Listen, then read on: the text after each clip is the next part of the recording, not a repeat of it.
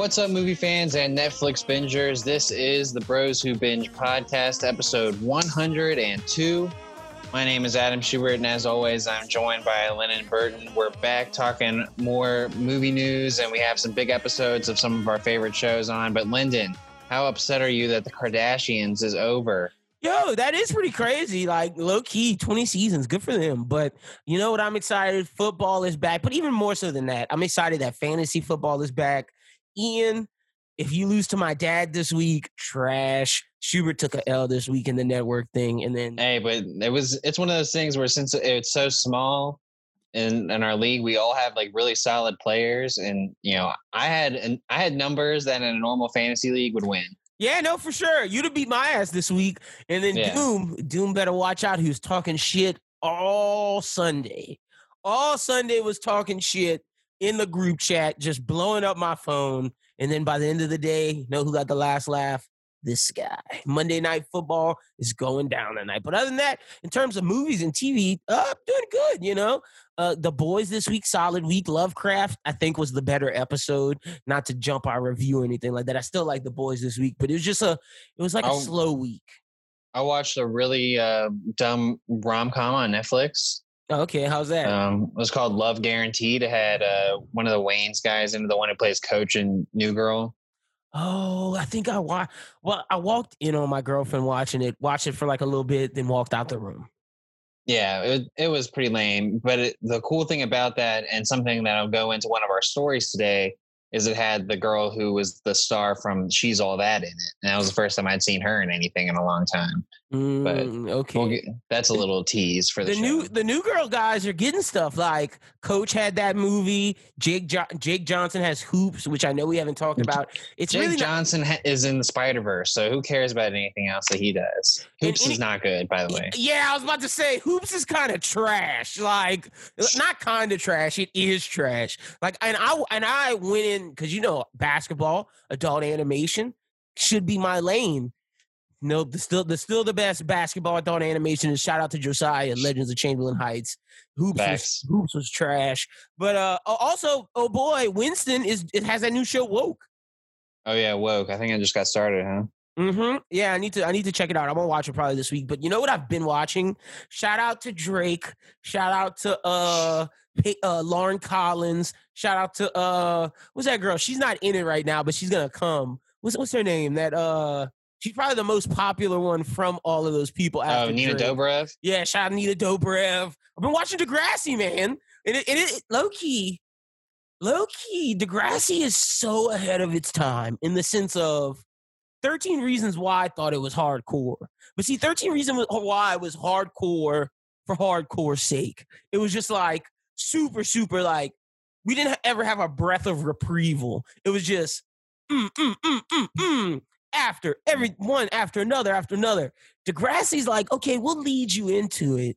And then we're going to drop a hammer that's so big that you'll feel uncomfortable for about 2 episodes. Well, Degrassi, for the people who were able to find it when we were younger, was like the OG like soap opera for children. Or not even children, teenagers, preteens. Yeah. Because like that shit like really, I mean, it hit so many levels just like, you know, and really kind of brought us into like the culture that we're in now. That's why you're saying like it precedes it, because like, you know, shows back then weren't showing like, you know, stuff with like gay relationships like with Marco, or, you know, dealing with like crazy love triangle shit with like, or they had cutting. They had like cutting. Ellie was cutting herself. Gun violence with Rick. Domestic violence. Yeah, like, it was intense. Even the fucking like they had somebody's later dad on took acid like and fell and got brain damage. I was like, what the fuck? There's later on, there's like a dude who's like fucking the teacher. Yeah. No, show's crazy. And like, I know people will be like, why are you watching Degrassi? My girlfriend started it and I was like, all right, because I used to watch it. And I was like, all right, let me see. Because she never got to watch it. And I was like, I'll watch it with you. And once you watch one episode, you get hooked, man. It's so addicting. That show is super, super addicting. No, people can't talk shit about Degrassi. That show is fire. Yeah, that show's really good. And without it, you wouldn't have Drake. So Canada Television, man. Canada Television. All those actors are in Life with Derek. If you remember that show sucked. But Lauren Collins was like the main one that was in Life with Derek. Yeah, her. Spinner was in it. And crazy. Did you know? I gotta watch how loud I talk because I'm sure my girlfriend's watching it right now. But like, did you know that Emma married Spinner in the end of everything? I was like, what the fuck? She doesn't know all that? No, she doesn't know. Sorry for the spoilers, but yeah, that shit's pretty wild. Mm-hmm. Also, Emma Beck and Where You're Watching, she's not cute, and then she gets super fine. Well, she's a child right now, so she's like 8th grade. No, she's ninth grade where I'm at right now. They're 9th grade. Right. Yeah, and this is when like Manny's like, oh, I'm gonna be a thought. She starts wearing thongs and like not just like, oh, she's wearing thongs. No, she's wearing thongs and they're like like she got them showing and everything. It's wild. I didn't realize the early 2000s people dressed crazy. People dressed crazy. For those who don't know who Manny is, her name's Cassie Steele, and she's in a lot of things that you've been like known about. She was in Rick and Morty. Is she really? Who is she in Rick and Morty? Tammy. She's yo, that's crazy. Shout out to Cassie Steele getting work, man. All those people, I always wonder about those people now because it's like Drake's doing real well, Nina Dobrev's doing well. Everybody else. And also, you like look I didn't put it in the notes because like you didn't mention it before, but Cassie Steele recently lost a role. Oh, Raya the Last Dragon, the one that Kelly Marie Tran is the star of. Oh, Cassie Steele was the star of it, and then they took her out to put in Kelly Marie Tran. Damn, Cassie Steele, fucked, crazy. But what I was gonna say, people always like to think that like, oh, Drake had this big role on the show. Jimmy really didn't do that much, bro. Like Jimmy didn't like watch it back, and that's not for a while. That's not for a while. Once he gets in a wheelchair. Yeah.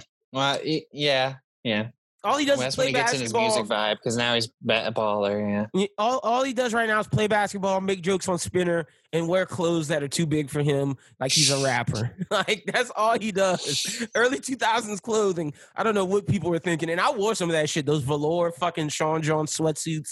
People were clowning. But yeah, man. Other than that, that's all I've really been watching. No new movies out this week. Tenet was last week, and I don't think we're going to get a new movie for a while.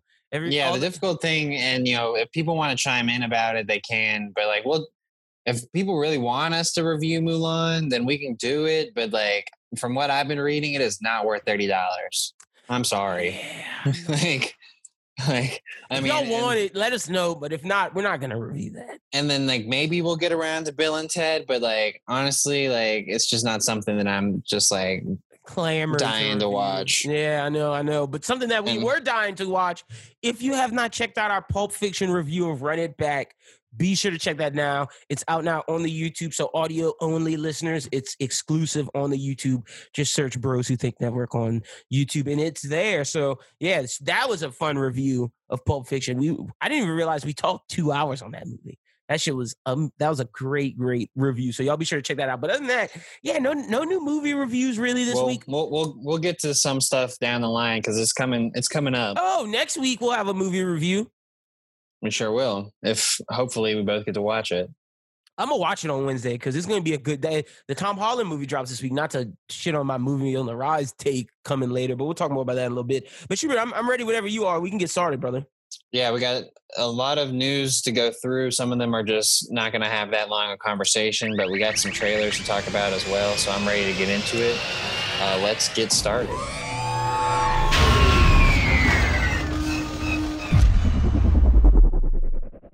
So the first thing we're going to come off and talk about the Dune trailer because it came out like the day after, and at least you got to see a little bit of a teaser before Tenet. Yeah, dude. But we finally get the 3-minute trailer, and if it has anything to, along with the runtime of the film, I'm assuming this movie's going to last 3 hours long.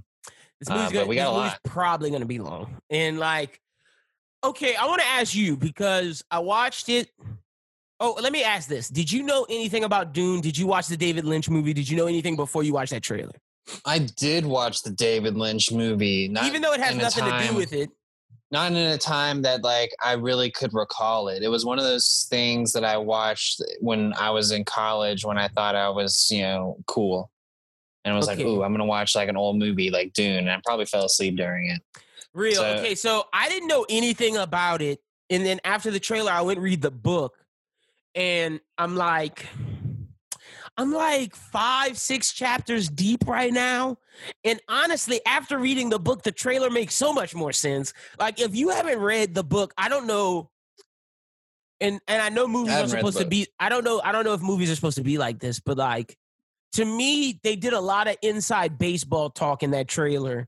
And it's like, I don't know how that movie entices people besides looking good. You know what I mean? Like, it's a good looking trailer and it looks cool, but like, if you don't know the story, I feel like that was more inside baseball for people who are ravaged fans of the book.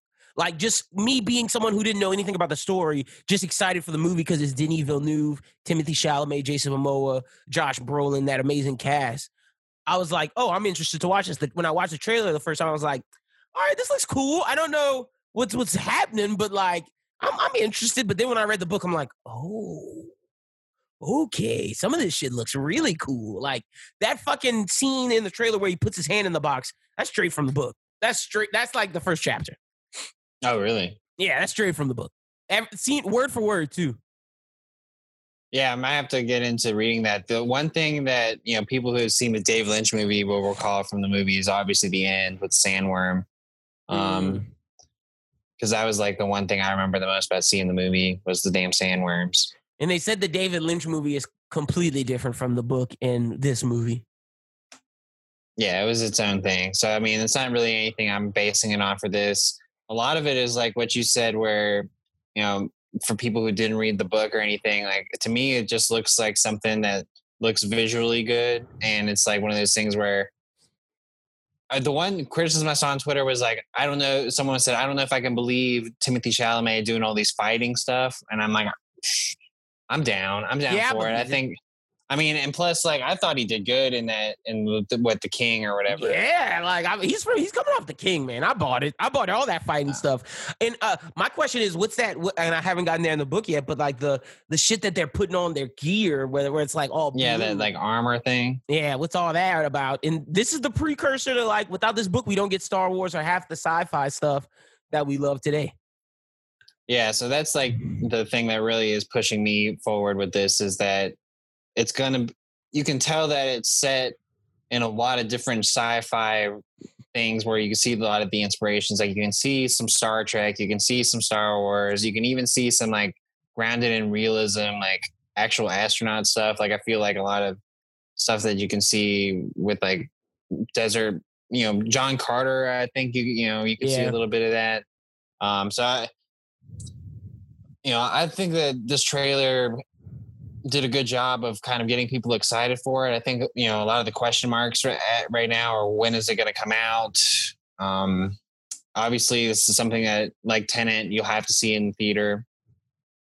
And honestly, I'd want to see this in theaters because it's looking like it's going to be beautiful, big screen goodness. But we just don't know when it drop. It may drop early next year. I don't know if it's going to keep the Christmas date. Right now, Wonder Woman's supposed to drop during Christmas, so we're going to see. And honestly, I'd much rather this than Wonder Woman, if I'm being honest, because this just looks more intriguing. The cast, you got Rebecca Ferguson, Timothy, Javier Bardem, fucking Momoa, Josh Brolin, Momoa, Zendaya. So many Dave Bautista, yeah. The elder Skarsgård, the old. You said Oscar Isaac, huh? Yeah, Oscar Isaac as Leto, which is a good casting, by the way. Duke Leto, kind of a lame-o in the book, and he's gonna be kind of a lame-o in this movie. He's kind of like a lame duck king almost. Yeah, that's what it sounds like from the trailer. Is like this dude's supposed to be running the planet, but he's about to but he ain't doing it good or whatever. Yeah, it's all about Paul Atreides and House Atreides versus House Harkonnen. Honestly, I don't know why this isn't a TV series. There's like so many books. There's like 7. And like, this is going to be House Atreides versus House Harkonnen, some politicky shit. And I know maybe they don't want to make it a TV series to be Game of Thrones-esque, but it just gives you that vibe. Yeah. I do feel kind of that vibe. I am wondering that too, because that's why I think it's going to be so long that like, there's just no way that you can tell this story without, you know, going way into it. No, that is a fact. And so, I mean, there's just going to be so much to talk about. And there's 1,000-something pages in the book. So, I'm about to look at the collection. There's 1, 2, 3, 4, 5. There's 5 books after this first one. Now, do you think that if there's success from this, Denis Villeneuve would make this like his franchise? But like on the flip side of that, do you think what's his face, Timothée Chalamet would ever do a multiple series thing? Like multiple films? Know. Maybe. Maybe 3. But I mean, I don't know. Maybe 2 more, but I don't know. It's weird. Both of those guys, Denis Villeneuve and Timothée Chalamet, don't seem like franchise guys. Yeah, but isn't Call Me by Your Name supposed to have like a sequel? I think so. I don't know. Maybe they say that. And look, Christopher Nolan had his franchise with Dark Knight. This may be Denis. Well, I'm not worried about Denis Villeneuve. Like if Denis Villeneuve, yeah, there is a Call Me by Your Name sequel called Find Me. So there's something that he's doing back, a second film for, and it's just something that if it works, I just don't see them going away from it. Yeah, no, if it works, he's gonna do it again. I feel it's the same thing with Tenet, where Tenet worked, and you can obviously see where you can do more off of it. Yep, and why wouldn't you? We'll get more John David and more Robert. So yeah, no, I look. If Dune is successful, I definitely expect to see Denis and Timothy back again. So, super excited for Dune, but that's all I really got on that. I'm reading the book. I'll be ready come December when the movie, or if the movie drops. Yeah, let us know what you think about the trailer, whether or not it gets you hype or not. Like Lyndon said, it might be something that you might need to go ahead and start reading the book for you to get a little bit more excitement into it. We got time. Yeah, we do. A lot of time. But this next story is a story that I was really excited to see, and I even tweeted it out. There's a recent report from Collider that Borat 2 has been shot and even screened to a few industry types. Plot details remain vague, but what we know is that Borat is no longer the little-known Kazakh TV personality he played in the original 2006 movie. The public knows who he is now, and he has to go undercover to interview people. One source described the film as Cohen playing Borat playing Cohen. But since this story got published, other sources are reached out to refute the description while still confirming the project's existence. So it's definitely happening. It's definitely out there, but the plot details are under wraps. I heard some people in the industry was they wish this would have stayed a secret because it would have affected people more if it would have just dropped. Oh, yeah. Or at least had a trailer drop or something like that be the initial release to that. Cohen's coming back in the main light, man, with this and something else we're going to talk about a little later. Mm-hmm. Yeah. Well, I mean, he's been working. I mean, there's been other films out there and series that you should check out. Look up what Sacha Baron Cohen's been doing. I mean, he has had some pretty good work. But hearing that there's going to be a Borat 2 is absolutely insanity. I think it kind of goes back to when we saw him at that rally, Sacha Baron Cohen undercover in that rally. I had a feeling when that happened that was going to be something that was coming for another Borat. And I think that's exactly what that is. Oh, so, that's a good call. So yeah, I'm super excited that the prospect of a Borat 2. I think we could all use that again because it was a culture piece. It really was. It highlighted some really questionable American customs and all of that in a very funny way. And I think we all need to look introspectively as America in a humorous way and have a laugh at ourselves. No, 100%. Yeah. Look, I'm excited for this. Hell yeah. Maybe bring back Ali G in a couple years, Borat. Why not? Ali G. Oh man, good on Sacha Baron Cohen though. I'm excited for this. Hopefully this drops this year VOD. Yeah, well, that's what I was gonna say. The rumors are that it could be on streaming. I could see Netflix trying to pick it up because it doesn't seem like something that a studio head is gonna run with to put on to the big screen. Yep. I could definitely see it hopping on maybe even HBO Max. I'd be hyped for that. So, if HBO Max got it, give us a reason to go back to it. Yep. No, 100%. But the next story we have is kind of a quick one. I just wanted to mention this because I thought it was interesting. Chris Hemsworth says that he, quote, is definitely not saying goodbye to Marvel after Thor: Love and Thunder. Of course, he's gonna be Thor for forever, bro. Like, he's not Chris Evans. He's not Chris Evans. And he's not Robert Downey Jr. to where they're gonna do other stuff. Everything Chris Hemsworth has done that's not Thor has been a failure.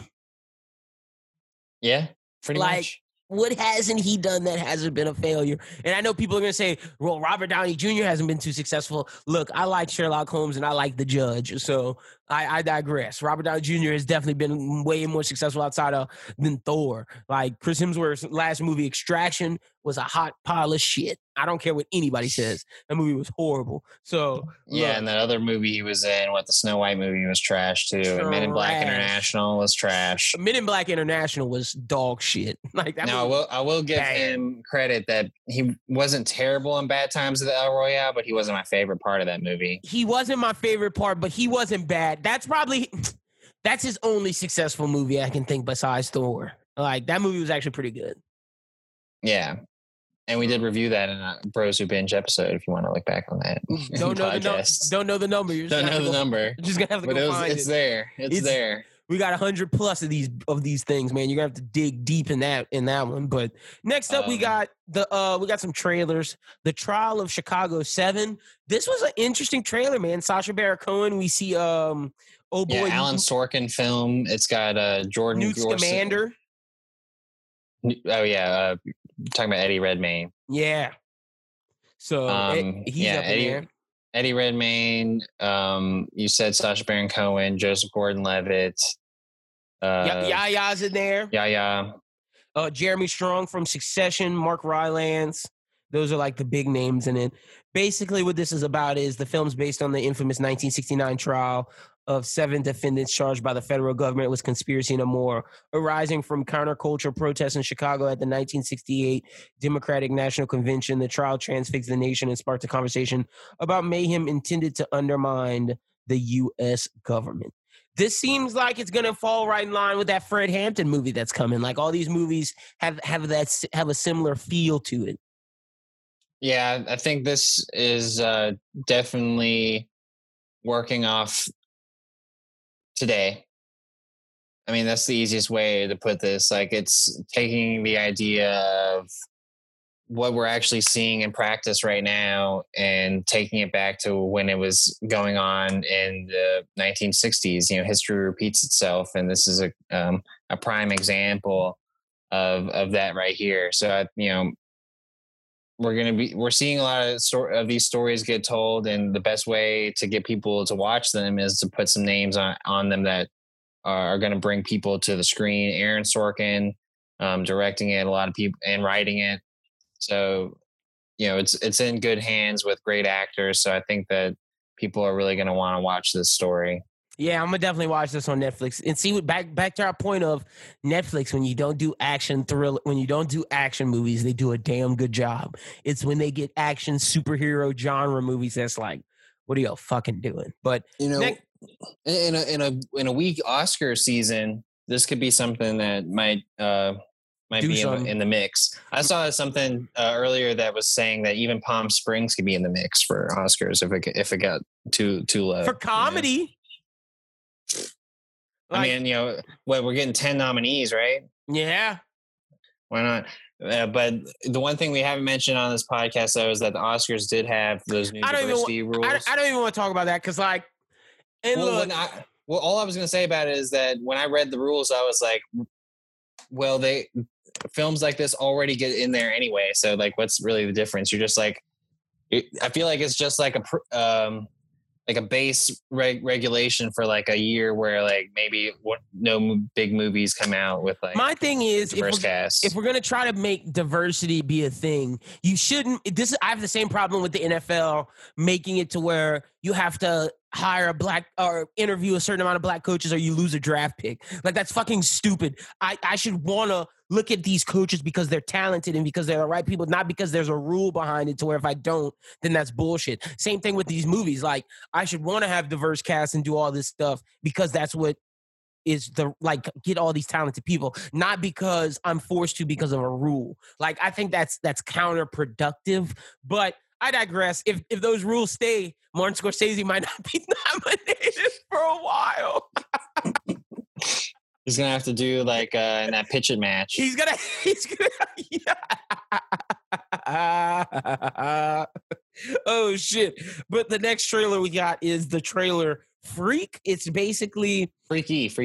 Oh, Freaky. Okay. So it's basically this the serial killer and this high schooler switch bodies, and the girl serial killer played by Vince Vaughn. Yeah, so he's in the girl's in the Vince Vaughn body, and Vince Vaughn is in the girl's body. And basically the girl's going around killing classmates and shit, and Vince Vaughn has to stop her with her friends. It's a pretty interesting trailer. Have you ever seen Hot Chick? No, I don't think so.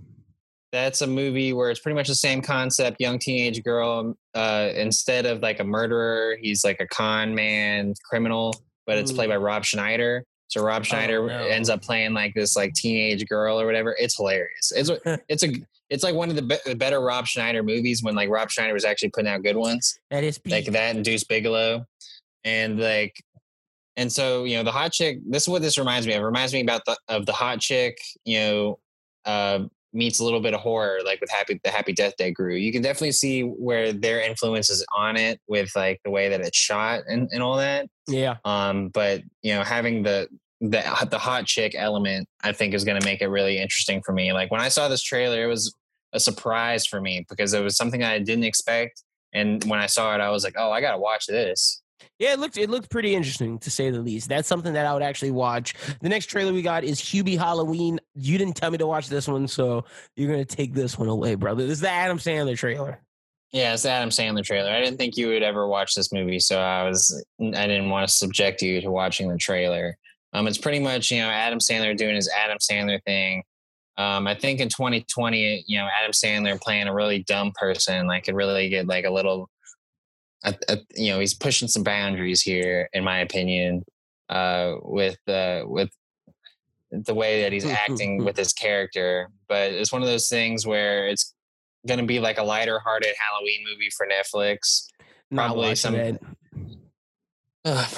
that some people are going to watch, but this is just your typical Adam Sandler movie with all your typical Adam Sandler people and Ray Liotta. I thought Adam Sandler was over this. I thought he was over this. I thought he was over this too. like after Uncut Gems, I'm like, I thought he was over this, man. Like he was on an up and up. Like, go do some more dramas, my G. Get out of this. Get out. Should be done for. But here we are. The thing is like the fact that he got like these people in this film makes me think that it's not going to be completely terrible, or like for some reason they all just trust it. But like Julie Bowen, who is in Modern Family, Steve Buscemi is going to be in it, Kevin James, Rob Schneider, his usual crew, Ray Liotta, Maya Rudolph, Noah Schnapp, who is from Stranger Things. Buscemi's in it. That's what I'm saying. What is this cast, Shaq? Yeah, Shaq. Tim Meadows, Ray Liotta. Well, Ray Liotta needs the work, but yeah, this is a great cast. Got a lot of the best. Got a lot of the best young people. Noah Schnapp, China Anne McCain, Karen Barr, Peyton List. Past Disney and Nickelodeon kids. But that's the thing. Like when I look at the cast list and you look at the trailer and you see like the people who are in it and the way that it's being shot, like they're taking it seriously. But it's just like can Adam Sandler go playing a borderline, mentally ill person. I just don't know if you can get away with doing that right now. Oh, we shall see. But good on Adam Sandler, I guess. Like I said, I thought he was over this. But next up, I thought he was over this. Netflix has acquired the worldwide rights to Sam Levinson's Malcolm and Marie, starring Zendaya and John David Washington, and a massive $3 million pack. Malcolm and Marie stars Washington as a filmmaker and Zendaya as his girlfriend. Following them after they return home from a movie premiere, a discussion about their past relationships takes an unexpected turn, testing the strength of their love. It was actually shot this summer amid the coronavirus pandemic that nobody knew that it was just them, and they did it together and they shot it, and now it's done. So it'll be on Netflix soon, hopefully. Yeah. So Netflix, spending all this money on this, I'm hoping that it's good. They think it's going to be good. Good for John David and Zendaya getting a big check. Yeah, for sure. I feel like this movie's just going to be Zendaya and John David Washington acting the heck out of it. Just kind of like Marriage Story. Yeah. Yeah, that's the vibes I got. But look, I liked Marriage Story. I'm never going to shit on Marriage Story. Adam Driver killed that. That movie was actually pretty damn good, but it was really sad. This is John David Washington and Zendaya's opportunity to show that they have like these major drama acting chops. For John David Washington, in the similar vein with when Adam Driver took on Marriage Story, it's important for like his career growth. Like for Adam Driver, like he needed that movie to kind of show people, be like, oh yeah, dude, this dude can do way more than Star Wars. You know what I'm saying? And it's gonna be like, can John David do more than action movies?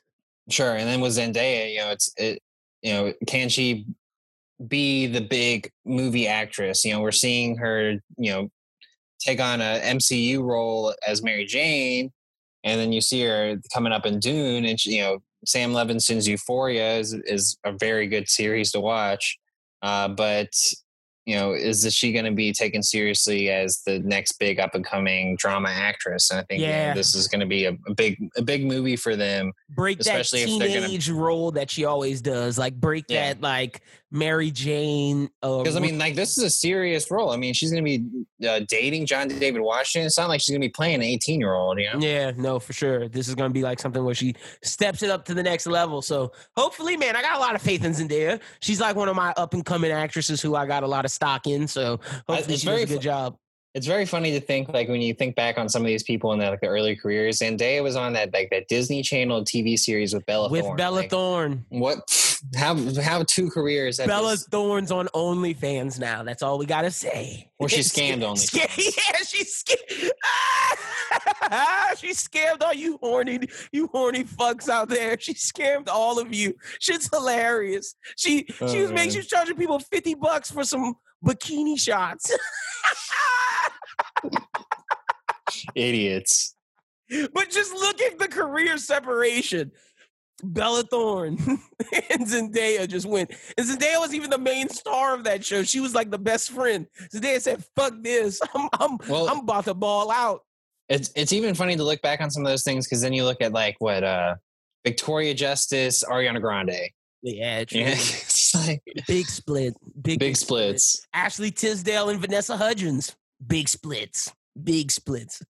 Ashley Tisdale and Brenda Song. Yeah. And then you look at Zac Efron compared to the rest of the peeps. Like, out of here.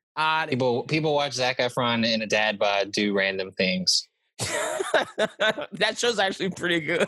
That's what I'm saying. People watch it. It's good. It's an interesting show. But that's all I got on that.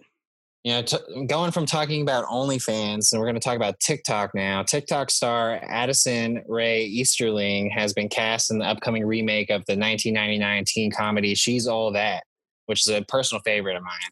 And it also, but I always get She's All That mixed up sometimes with Not Another Teen Movie, because it's pretty much the same. Yeah. But Not Another Teen Movie just spoofs a bunch of stuff. But the gender swap reboot is going to be titled He's All That.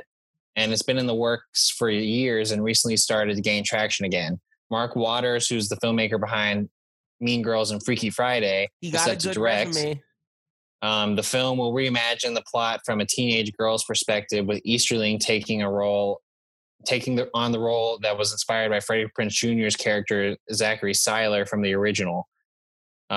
She's All That is a modern day take on George Bernard Shaw's Pygmalion. And the 1940 or 1964 movie My Fair Lady, where the plot is centered around a high school jock who, after getting dumped by his girlfriend, attempts to transform one of the school's nerds into the prom queen. So if He's All That, obviously he's going to be the flip, putting a 21st century spin on the original, with the remake following an influencer who attempts to turn a nerdy boy into the prom king. There's even and funny enough, there's a He's All That black version, Love Don't Cost a Thing, with Nick Cannon. Yeah, there is. Mm-hmm. I'm a Nick Cannon fan. I've seen that movie. I'm a fan of that movie. That movie's good. Love. Yeah. And it's got Christina Milian in it, and like Nick Cannon's the nerd, and they transform him into this cool guy. Yeah, that's the black version of that movie. Okay, look, I'm not gonna hate on this for the new generation. I'm not gonna hate on this for Addison Rae, because good for her getting roles coming off of TikTok. But I will hate that girl's from Lafayette. You know, I'm just gonna hate down there. It could have been you, dude, if you would have been on TikTok. Nah, bro, you already know. I had an opportunity to be on Barney when I was a child, and we don't even have to discuss that. That's a no. You could have been Selena Gomez, bro. I could have. I just chose not to sing the song. They were looking for a black kid, and they were like, "Just sing the song." And my mom was like, "Sing the song," Lyndon, and I refused to sing the song. I just did. Idiot, big time idiot. They wanted me. They said I had a good smile. But yeah, so my take on the whole thing is I like She's All That. I think, you know, taking it and doing a new spin on that, and, you know, making Addison Rae Easterling the star is a little sketchy to me. Like, that's like the scariest thing. It's to get these little kids to watch. I guess it's marketing to get little kids to watch, and also it works because it's an influencer attempting to turn a nerdy boy into prom king. So I think like you could work with that. You know, mainly I trust Mark Waters here on this. That just be yourself. He could set it in the right direction. And, you know, really, as much as Freddie Prinze Jr.'s character was a huge part of that movie, whoever plays the nerd is going to be a big part of that. So if they can cast someone who's like a serious actor for that part, you know, maybe it'll be a lot better. I don't know who's a young boy that they could cast in that. Like, our guy's too young for that still. What's his Stranger Things boy? He's not quite at that age yet. You're not talking about Finn, are you? Please don't talk about Finn Wolfhard. Like, he's been in everything. Are you talking about like Noah Schnapp, who was? I'm talking about Finn. I was talking about Finn Wolfhard. Oh my god, dude! No, he cannot play this role. That's not happening. What happened to that Ghostbusters movie he was supposed to be in? Where did that go? It's coming. It's still coming. They're making it. Still coming? Yeah, give me a break. All right, I'm done with Finn Wolfhard. Oh, shit. The next story we got is The Walking Dead will end after wait, no, hold on. We got one more. Okay. Dunkirk star Harry Styles has boarded the psychological thriller Don't Worry, Darling, opposite Florence Pugh, Chris Pine, and Olivia Wilde. Styles replaces Shia LaBeouf, who was supposed to be in there, but because of conflict in schedule, could not do it. This is Wilde. Olivia Wilde is directing this, of course, and it is set in an isolated community in the California desert in the 1950s. Pugh plays an unhappy housewife who questions her sanity when strange things start to happen in her community. Styles plays her doting husband who's hiding a dark secret. And Pine plays the revered leader of a mysterious cult-like worksite. Look, this is interesting to me. I'll check it out. I'm going to peep it, and I'm always down for stuff like this. Harry Styles switching Shia LaBeouf, very interesting. Harry Styles is trying to make it into acting, and if this movie works, this could be a positive in his wheelhouse. Dunkirk, then this, it could be big for him. Well, it's definitely going to be big for him because, you know, after his Dunkirk role, a lot of people wanted to try and fan cast Harry Styles for a lot of different things, including, you know, Prince Eric for Little Mermaid. And, you know, he turned that down. Yeah. He did turn that down. So he said he did not want to do a Disney movie, which I don't blame him. I'm glad he didn't do that shit. No, and I think this is exactly what he's been asking for. And Olivia Wilde is the kind of director that's definitely going to give him his opportunity. And, you know, acting alongside Florence Pugh is going to be very tough for him, but it also could be a masterclass in acting. And then you get that Florence Pugh and Chris Pine. Good cast. The one thing I've seen on Twitter that I think is hilarious is all these people, you know, tweeting the Harry Styles Florence Pugh thing and be like, Zach Braff better be worried. Oh, wait, that's Zach Braff's wife? His girlfriend, Florence Pugh, yeah. Wait, Zach, wait. Let me Google Florence. Zach Braff, Scrubs? Yeah, Scrubs. Nah, bro, he definitely needs to be worried. he definitely needs to be worried. Oh my gosh, good for everybody involved though, except Zach Braff. But yeah, next up we got The Walking Dead will end after the upcoming 11th season on Amazon on AMC.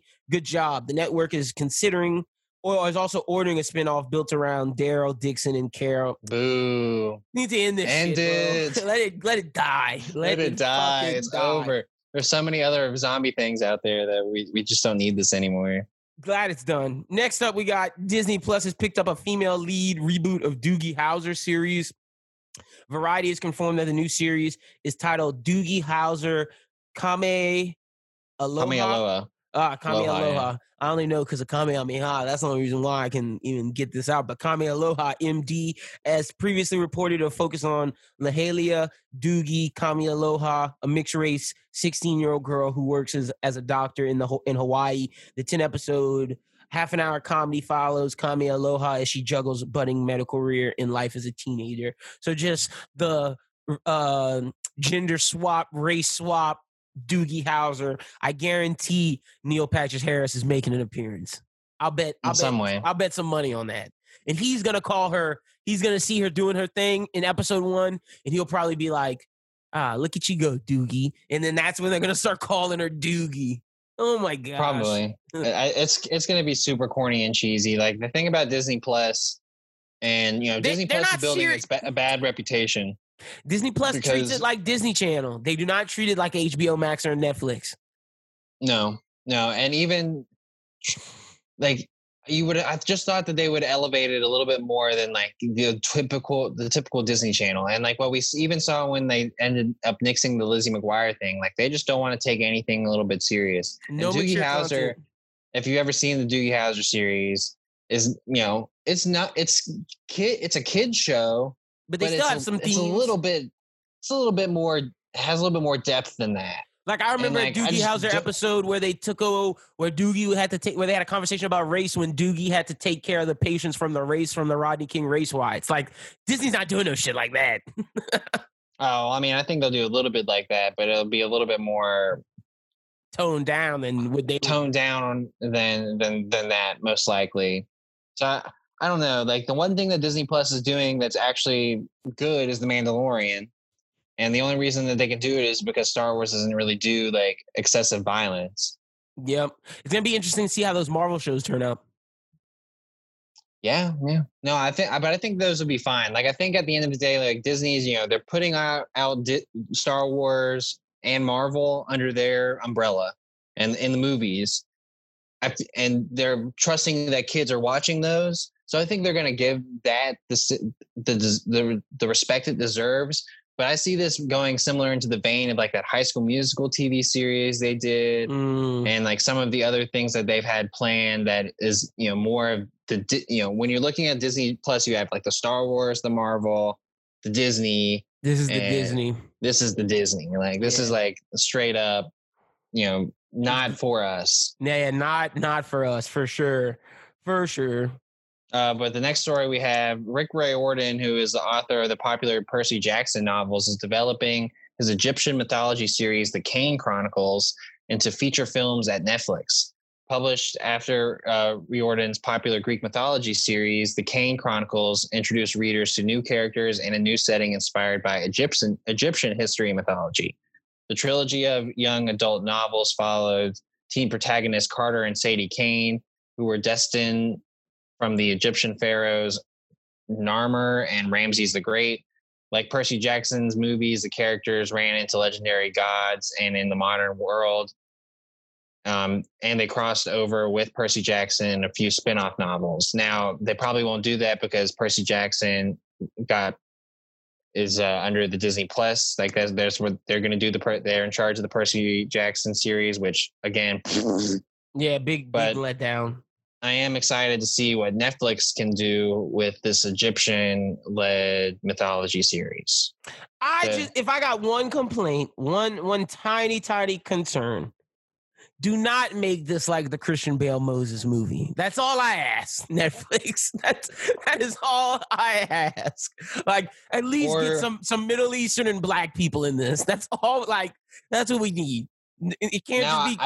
I don't know enough about the adult novels. Like Carter and Sadie Kane do sound like pretty white people names. I'm looking at a picture of it right now, and I see like 3 Black people and 1 white girl. So like, I can rock off. That's better. I can rock off if like Carter's like a Black boy and like Sadie's an adopted sister or some shit.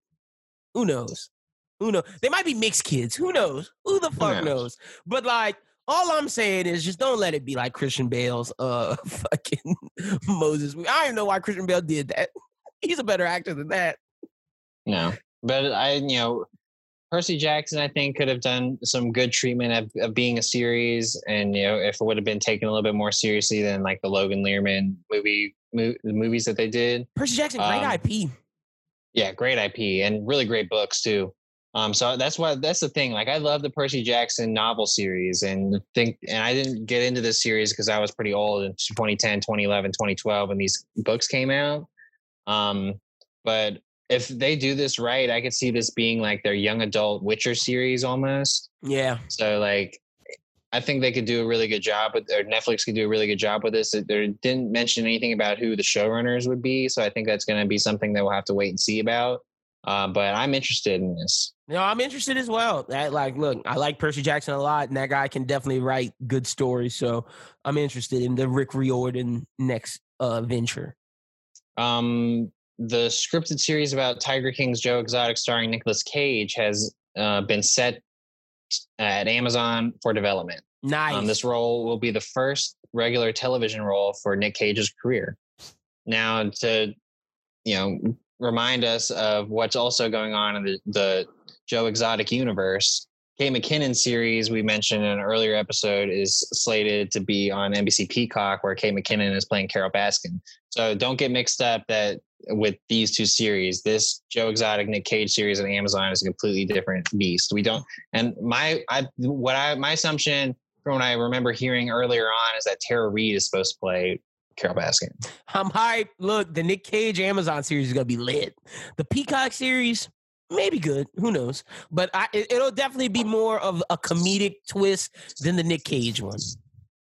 Yeah, I think the Nick Cage one is going to be way more dramatic. It's going to be serious. And I think it's going to be way more about Joe Exotic. Like, I think McKinnon series, since she's like the head of it, I think it'll be more about Carol Baskin. Yeah. Where like Joe Exotic, this series will probably be more about Joe Exotic. Like, that's the thing about this whole Tiger King saga story. Is that I can't believe this is still going on. 2020. There's multiple like things going on here, because like I would love to see some take on what Doc Antle was doing over there too, with his little Tiger King or his little Tiger cult. He would never let it go down because he still has like D'Angelo Russell going to his place messing with Ty. Like he had Kevin I feel that the other day. I feel that, but I mean, like if someone came up to him and said like, "Hey, Doc Antle, we're not going to make you look like a complete scumbag," he might be down for it. Maybe. I just know his stock is at an all-time high right now. He's not trying to mess that up. Besides him and Carol Baskin, I guess they're the only ones who have open parks right now, because Joe Exotic's gone. Yeah, Joe Exotic is in jail, and we don't know where that fucker is. His partner who stole all the money, Joe. What's his name? Oh God, dude, I don't remember. I forgot his name, but he had the hat. He was the trucker hat guy who's just a scumbag.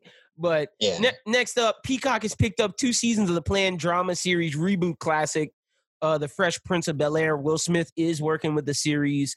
Also on HBO Max, they're doing a 30-year reunion, going to give us an episode of the original Fresh Prince of what they're doing now. So those are 2 different things. But like, that's going to be sad. Yeah, it's going to be sad. No James Earl Jones. They're going to have both Aunt Vivs, though, in the special, they said. Now that's weird. Yeah, they're going to have the episode, then they're going to have the cast talking. So like, we're going to get a conversation from Black Aunt Viv and Will, kind of fixing the torn relationship, because Will's the reason why she left, apparently. Like, he was like, I don't fuck with her. She was doing too much. So we're going to see. Yeah, she was trying to tell him how to act, and Will was like, you don't tell me how to act, bitch.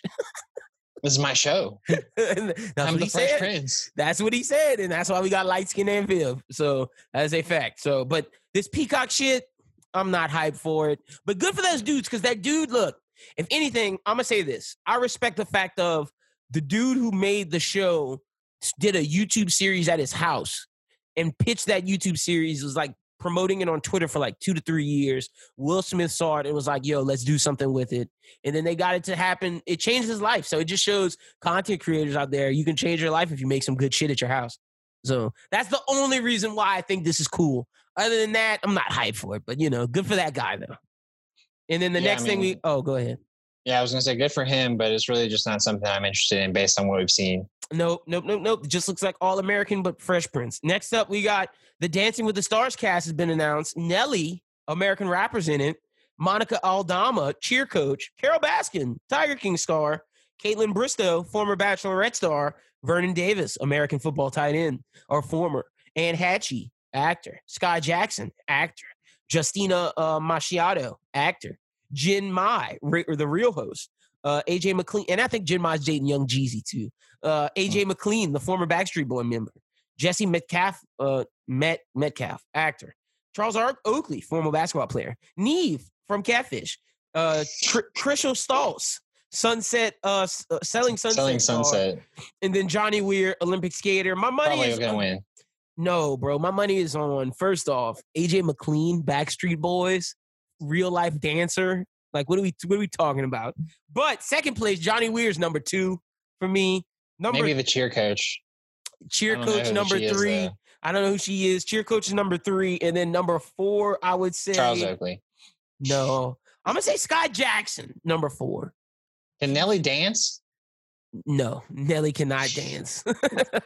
Fuck no. Nelly's gonna be out. Charles Oakley's gonna be out. Vernon Davis is gonna be out. And Neve is definitely gonna be out. I mean, the reason I put this in the notes or whatever, because this is like the one Dancing with the Stars that I'm actually kind of interested in watching. Like, I would not only would I really want to see what Carol Baskin puts together, but I'd also really like to see Neve. And honestly, as a New York Knicks fan, I want to see Charles Oakley out there. This is gonna be just because if he makes a fool out of himself, I'm gonna laugh. Yeah, and then the final thing we got: Wonder Woman's coming this Christmas. I already said that earlier, but you know, all right, time for the movie on the rise. Let's get it, Schubert. This is the segment where we suggest one movie or TV show for people to watch this week. What you got for us? One thing I will mention for people who are watching VOD, and out of VOD movies that I am actually kind of interested in watching, like I would watch Antebellum. I don't know if I'm going to watch it this weekend. Oh, but like that's that Janelle Monáe slave movie. I would consider watching it if the rental is under $5. You check it out. Let us know how it is. But what I will check out this week is Archer season 11. Ooh. I honestly forgot that Archer was still going on because they were doing all those weird seasons. Well, now they're back to being spies. This one's back to them being spies. So I think I really want to check this one out. All right, lit. I might actually peep game because I'm kind of an Archer fan. I still got like 2 more seasons to go, so we'll see. But I would actually check it out if they're spies because I don't like all that other shit they were doing. But there was one that was really good when they were in Cuba. That was pretty good though. But yes. When they crashed the plane into the middle of the thing, that was pretty good. Yeah. But the best Archer episode though, I will say the one where he like has cancer. That one is hilarious. Yeah, my favorite one. I can watch that one over and over again. But this Wednesday, the Tom Holland movie, Robert Pattinson, Devil All the Time. Here's good. Here's real good. Gonna be reviewing that next week. That's my movie this week to let you guys know. I'm watching that shit. Yeah, you said it comes out on Wednesday? On Wednesday, it's gonna be out. I'm hype.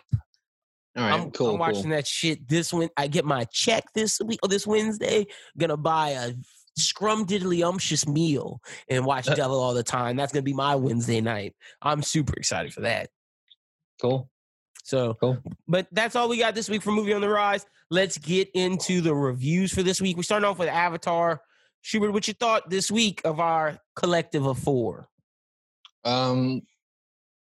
I'd say we had 3 important episodes, 1 filler. Mm-hmm. The filler, I guess I won't talk too much about, but so let's just start with that one. It's like episode 7, and the main thing that happens in that is it's called The Runaway. Toph discovers a quick way to make cash by doing like scams, and Katara disapproves, so it can, it's like a rift between the group. Yeah, it's not really major. It's nothing too major. Like the one thing that happens is that they have another fight with Boomy, whatever his name. Yeah, Boomstick Man. Boomstick Man. That's also where you get his name. Yeah, Sparky Boom Man. Sparky Boom Man. That's what it is. So you get his name and all that. But the first episode of this group was The Beach, which is personally a favorite of mine in this season. It gives you perspective on the Fire Lord kid of the Fire Nation kids. Yeah, forced on a vacation, Zuko, Azula, Ty Lee, and May try and blend in with normal teenagers and learn about themselves and one another. Aang and his company are attacked for the first time by Sparky Boom Man. Yep. And this is where we learn Zuko's past with his mom. This is where we learn about like Azula not getting along with the mom and how the Azula like hates her mom and like how Azula has issues. Pretty much, like this is like Azula trying to interact with like normal people, and she can't do it because she's like a crazy person.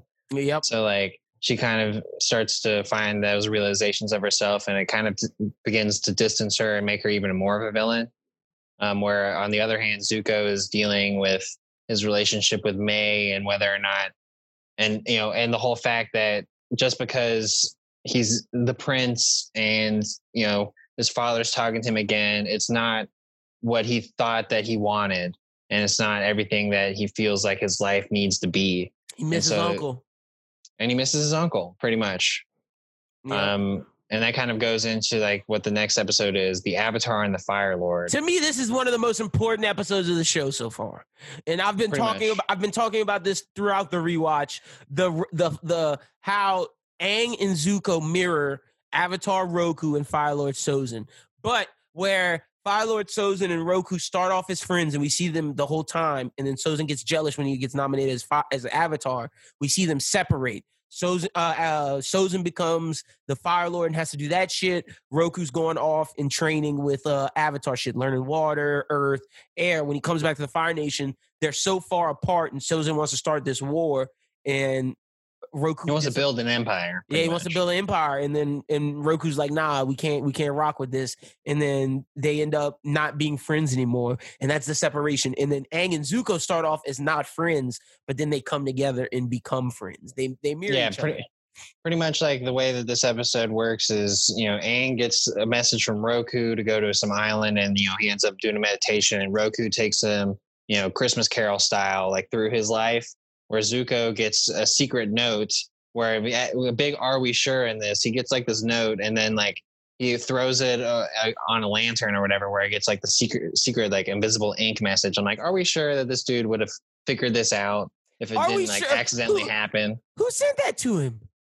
Oh, Uncle Iroh sent to him, and you pretty much find that out because they talk. He goes to visit him later on in the episode. And he gives him an old relic of what princes used to wear in the Fire Nation. So you find out that pretty much was like Uncle Iroh trying to give him better perspective, and he even asks him like, why did you want me to learn about my grandfather? Like I already knew that he portrayed the Avatar and like brought about war to all nations. And he was, went off chasing the Avatar, and he was like, "No, I wanted you to learn about your other grandfather, Avatar Roku." Yeah, which is like, it's like, boom, you got a whole other side to your partner, your mama side. And so that's like, so this is what I'm trying to tell you, Zuko, is that you just based on your birth have like a war inside of you, and I think like this story is meant to tell him that his destiny can be anything. It doesn't have to be based upon his father or that legacy of his family. And where with Aang, it gives him the idea that not all people in the Fire Nation are made the same. And that goes back to episode 1, which you were talking about. It's like Aang is constantly seeing. It's leading up to his decision of will he or won't he kill the Fire Lord.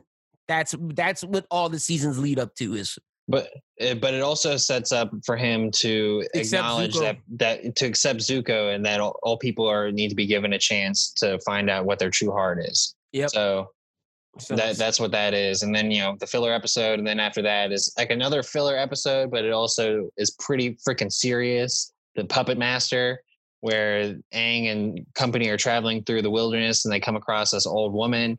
Turns out this old woman was from the Southern Water Tribe and is a waterbender that was taken from the Fire Nation. And the way that she escaped the Fire Nation, she learned about bloodbending. Yep, and this is the first instance of bloodbending. That this becomes more important in Korra, but superpower that we always discuss when we argue how strong Katara is compared to other people, because she can bend people's blood and can prevent bloodbending, or like she can fight off bloodbending. Yeah, true. So that's all about that episode. But solid 4 this week. Solid 4. We're moving along in book 3. We're about to get to the meat of it. A little less filler coming up soon. But All right, let's jump to the boys.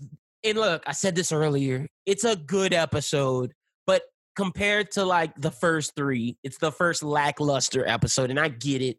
We got to build up tension. We did get some cool nugget dropped, but this is Road Trip. The boys head to North Carolina to follow a lead on a mysterious soup named Liberty. And did you know a person's choice of candy bars might tell you if they're a serial killer? And watch and learn the warning signs. That's the description. But basically, Mother's Milk, Huey, and Starlight, because Homelander goes in and threatens her. Starlight's going crazy. She can't deal with that. And she's like, I need to come with y'all. So they go on a road trip to go find out about the CIA ladies, what she was looking up with Liberty. They go to find out about that. But at the same time, Butcher's like, I got the location of Becca, so I got to go figure out what's up with Becca. And Frenchie's getting high. I wrote some notes about this. I was like, what the fuck is that kiss and all those drugs Frenchie's doing? Like, that was one of the first notes I took. Frenchie's getting high, baby. That's all. Frenchie can't deal right now, bro. Like, everybody is so fractured right now. And see, I think, honestly, I feel like the Becca shit happened so we can get Butcher back, because if it didn't happen, Butcher would have stayed. Butcher was never coming back to the show. Yeah, the other thing that happened with like Frenchie and company was like he went to go get some lovin', and then like he realizes that he needs to be there for Kimiko, and Kimiko almost went to go kill Stormfront, or went to go battle her, and like he stopped her. That's pretty much all that happens with them. And then like another thing that was going on was like these little confessionals throughout the episode, which we'll get to. It turns out that was like shit. That was some literally deep shit, like be deep. I had in here in my early notes. I was like, is Madeline alive? And then LOL, doppelganger. Yeah. So Homelander is just like, fucking this dude who's the doppelganger. I wrote getting dressed up like A-Train gets kicked out of the 7. His heart can't take it anymore. I said A-Train had to go. Understandable. Yeah, understandable. He's not fast, bro. He gotta go. He can't do it no more. Also had Huey and Starlight bang, Butcher and his wife bang. Nice. Everybody's getting laid. Also got Mother's Milk's father was a lawyer who got killed by Vought. That leads to Mother's Milk doing all of his, and he had a good point that he was like, I'm doing my father's mission. Hopefully my kids don't have to do mine. So it just gives you more information about Mother's Milk. And and he was also rocking a Giants shirt for a majority of the episode, so I loved it. Yep. So we also got Homelander's losing it. He's losing it. He threatens Maeve, threatens Starlight. Homelander is fucking losing it. Yeah, Vought's so white, man. Goes on, Maria Menounos is like, you guys have no diversity.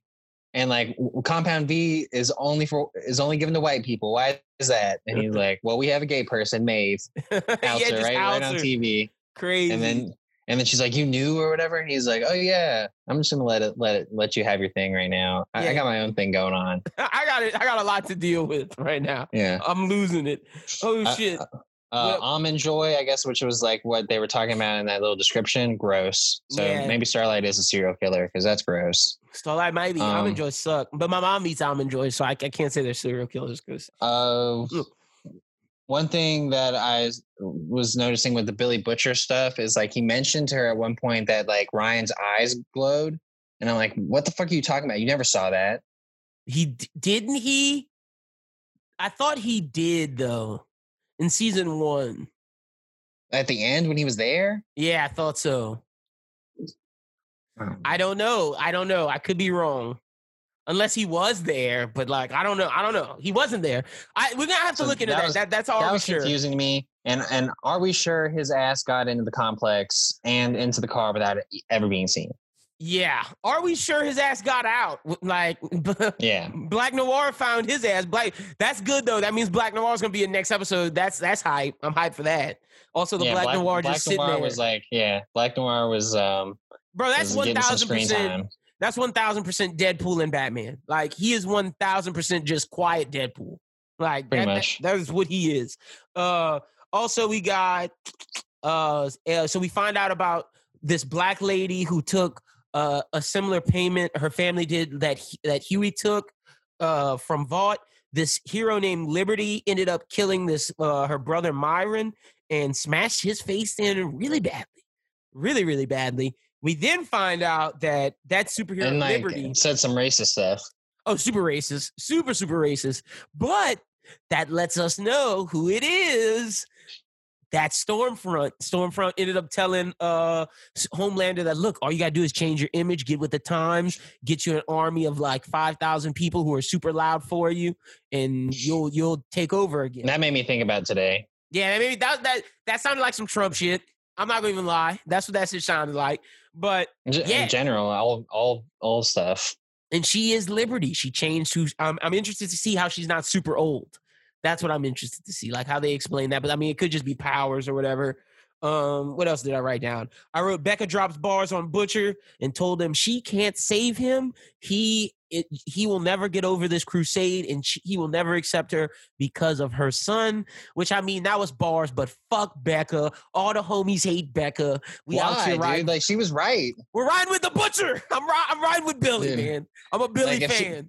I think Starlight was right now because I saw some people on Twitter. Shout out to Dom. Dom was like, it should also be fuck Starlight. All my homies hate Starlight. I was like, I don't know. Huey's kind of a bitch.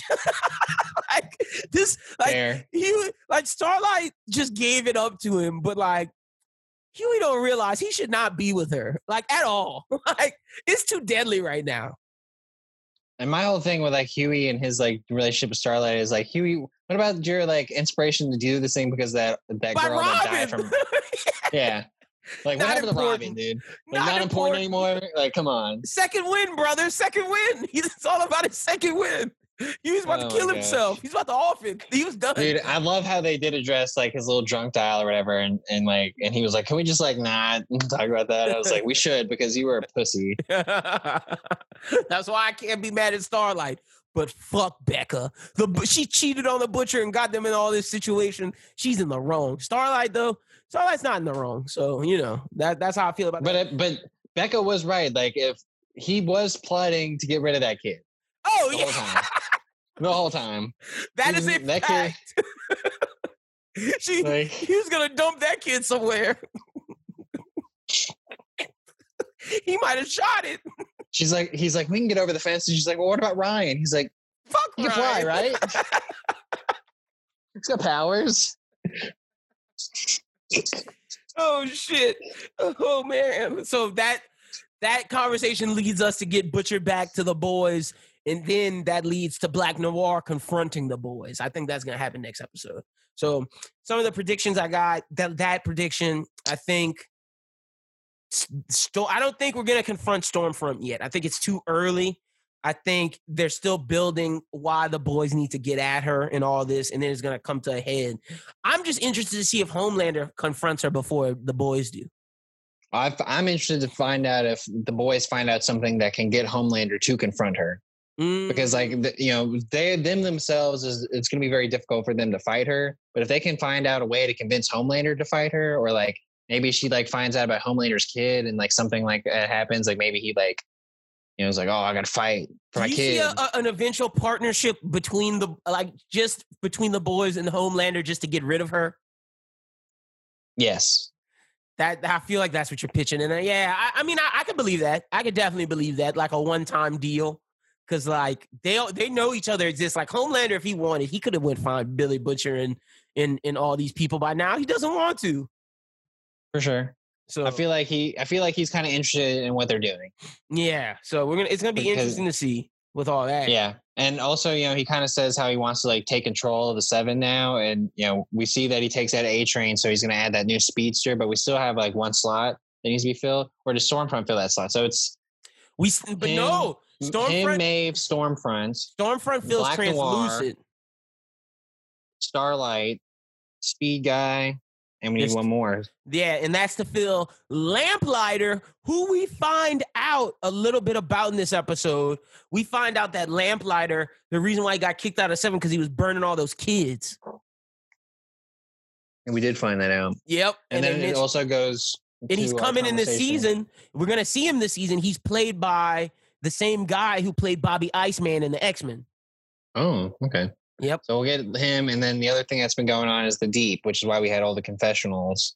which was the Deep trying to find a wife so that he can, make his play to get back in the 7 by like getting back into the public eye, being wholesome. But it goes back to my bot so white thing. We need more white people in 7. Yeah, I don't think they're not bringing the Deep back, not at all. So, no, but he's gonna make a play for it. So I think that's gonna be something that ties in later on. Like I said, not a bad episode this week, just not a superb one. Solid. This was solid. But let's get to something that was crazy. Lovecraft, which me and Schubert both predicted this week. Like, got to pat us on our backs. In a few different ways. And yeah, we both predicted like what was popping off with this. So let me read the description. Hold on, gotta get to HBO real quick. Okay, so episode 5, Strange Case. Ruby experiences the perks of life as a white woman. Atticus lashes out at Montrose for his betrayal. Like I said last week, Ruby was gonna take form as a white lady, and sure enough, she did. William gave her this thing, and she like metamorphosed, and she woke up as a white lady, was experiencing the day, goes to the South Side. I think that's like it's just showing the differences of how black people accept a white person in their community versus vice versa. And then the cops come, she ends up helping that black boy, and then she goes through this metamorphosis in the backseat of the trunk, and it's like agonizing. All her bones was cracking, and then we just see her like William said, like a caterpillar shed that, or like they were saying that during the TV show that was going on while she was doing this, like a larva escaping her locust. Skin. Yeah, locust escaping his skin and just popping out free. That shit was gross as hell. And then Tick beats up Montrose. He had enough. He was like, "Where that lady went, dog? Oh, she not here? Where the papers?" Montrose was quiet. Tick beat his ass. Tick had enough. He would have killed him. Tick had enough. He said, "Okay, big bet, busting your ass." What else happened? So she goes to her job. Oh, well, William tells her to do whatever she wants. Like pretty much like this has more to do. This really is like split of, like you said in the description, between like Tick and Montrose and Letitia and then Ruby. So let's save the Ruby stuff because that was some of the more interesting stuff. On like the Tick Letitia side, they're trying to figure out this alphabet of the Atom organization. They're making some headway. Didn't he find out on his ring it was dye?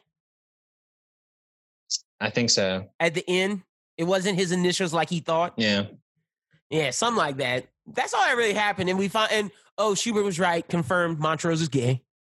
Yeah, so he's gay, and he was living his best life in that club. He looked happy. Good for him. Yeah, good for him. He needs to be himself. I think that's a commentary on people in the past, like just always being upset because they couldn't be themselves. But let's get to the Ruby shit. So I thought it was interesting. She goes, gets a job as that thing. We find out she's like, "Oh, white ladies get it easy," and she gets that job as assistant manager.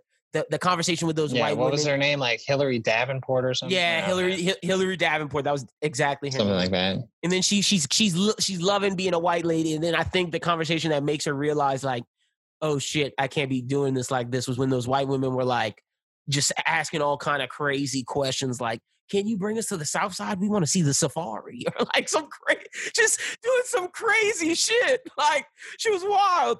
And then she was like, "All right, bet, not messing with this." And then she has beef with Tamara. Well, yeah, she has beef with Tamara or whatever because like Tamara was completely unqualified to be there when she knew that she would have been qualified as like a black person, way more qualified than her. And so like Tamara's in there basically just because she's black or whatever, and like she's doing her job wrong. And she was like, "You have to do your job better than all these other white ladies do their job because like that's the only way that you're gonna like help the community." And like then at night she goes and be's a maid for the party. That's what I was gonna say. Like what was really interesting about this was she had to do this thing for William where she goes into to put something in a cop's desk, like the sheriff's desk, and I don't really understand what that was yet. It had the same symbol that Tick was researching. That I know for a fact. Which is true. And like she is in like he has with the sheriff has this dude in the closet or whatever. Like I don't know what's that all about. Broken bones. He was interrogating him for something. And what was the thing when like his shirt was off? Like it looked like he was like sewn up together with like white arms and a white neck, but like a black torso. Yeah. So like I was like, is this like they're making white people from black people? Yeah.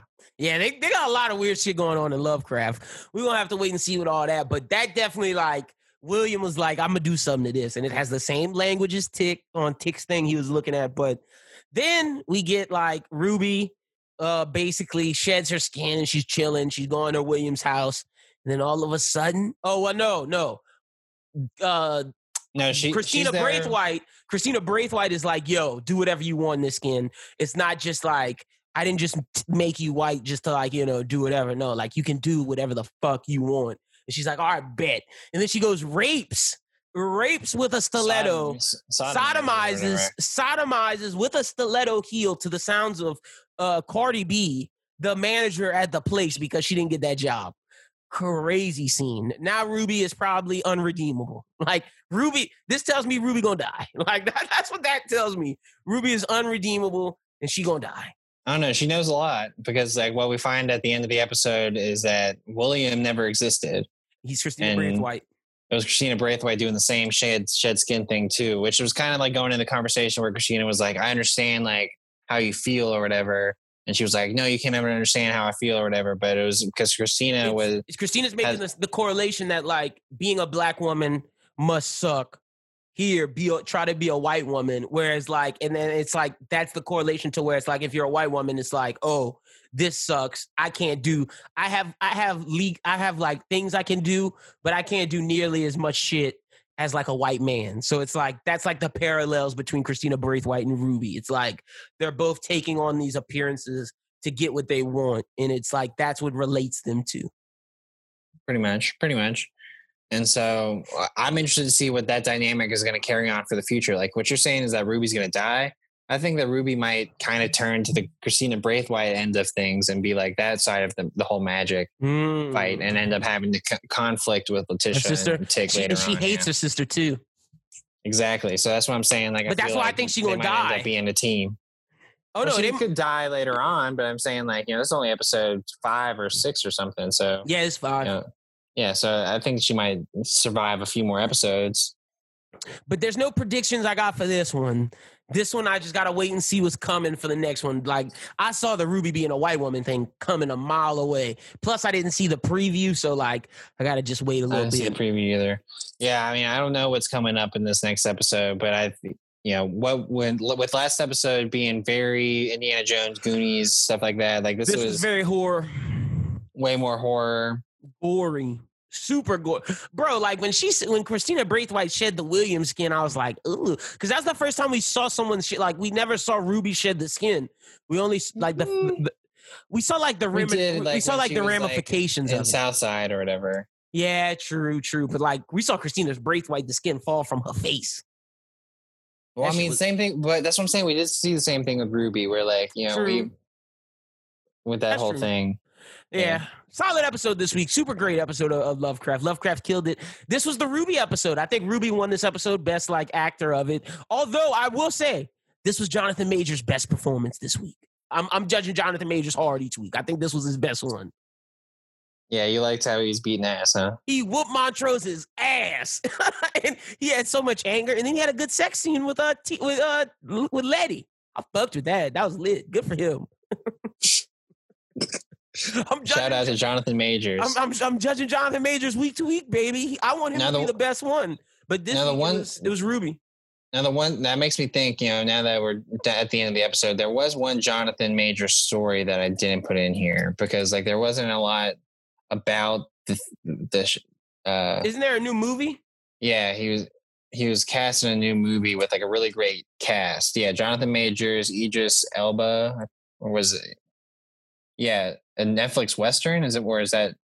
Yes, it's a Netflix Western. Thing? Yeah, The Harder They Fall. Yeah, Idris Elba, Lakeith Stanfield, Zazie Beetz, Regina King. Yeah. So look out for that. I don't know anything more about it. Oh, Here we go. Actually, okay. The Harder They Fall centers on an outlaw, Nat Love, played by Jonathan Majors, who discovers that his enemy, Rufus Buck, Idris Elba, is being released from prison. So he reunites his gang to track Rufus down and seek revenge. Ooh. The film will be produced by Jay-Z. Oh, great cast, though. John Majors, Idris Elba, Delroy Lindo, solid class. Regina King. Oh, lit. But that's all we got this week, Shuby, man. Solid week of stuff. Next week, we got The Boys, Lovecraft, Avatar, and The Devil All the Time. Going to be a good week of reviewing for us next week. Yeah, definitely going to be a fun week. And like you said early on in the episode, make sure you go back and watch our Run It Back this week where we talked about Pulp Fiction. It was a fun conversation. Yep, we're going to be putting up the poll for the next one on Tuesday, so the day after this drop. So it's going to be a superhero poll between The Dark Knight, Logan, Iron Man, and I still haven't chose the last film. I think it's going to be Scott Pilgrim, though. I think so. Might as well with that game coming out. That looks pretty fire. That game does look good. But you guys can follow me at LinBWT. Follow Birds Who Think at Birds Who Think. Like Schubert said, be sure to check out the Pulp Fiction Run It Back. Got an anime running back coming soon. Be sure to check out Anime Talk on Tuesday. Be sure to check out the Bros Who Think podcast on Thursday. Got some videos on the YouTube and subscribe to the YouTube. But other than that, that's all I got this week.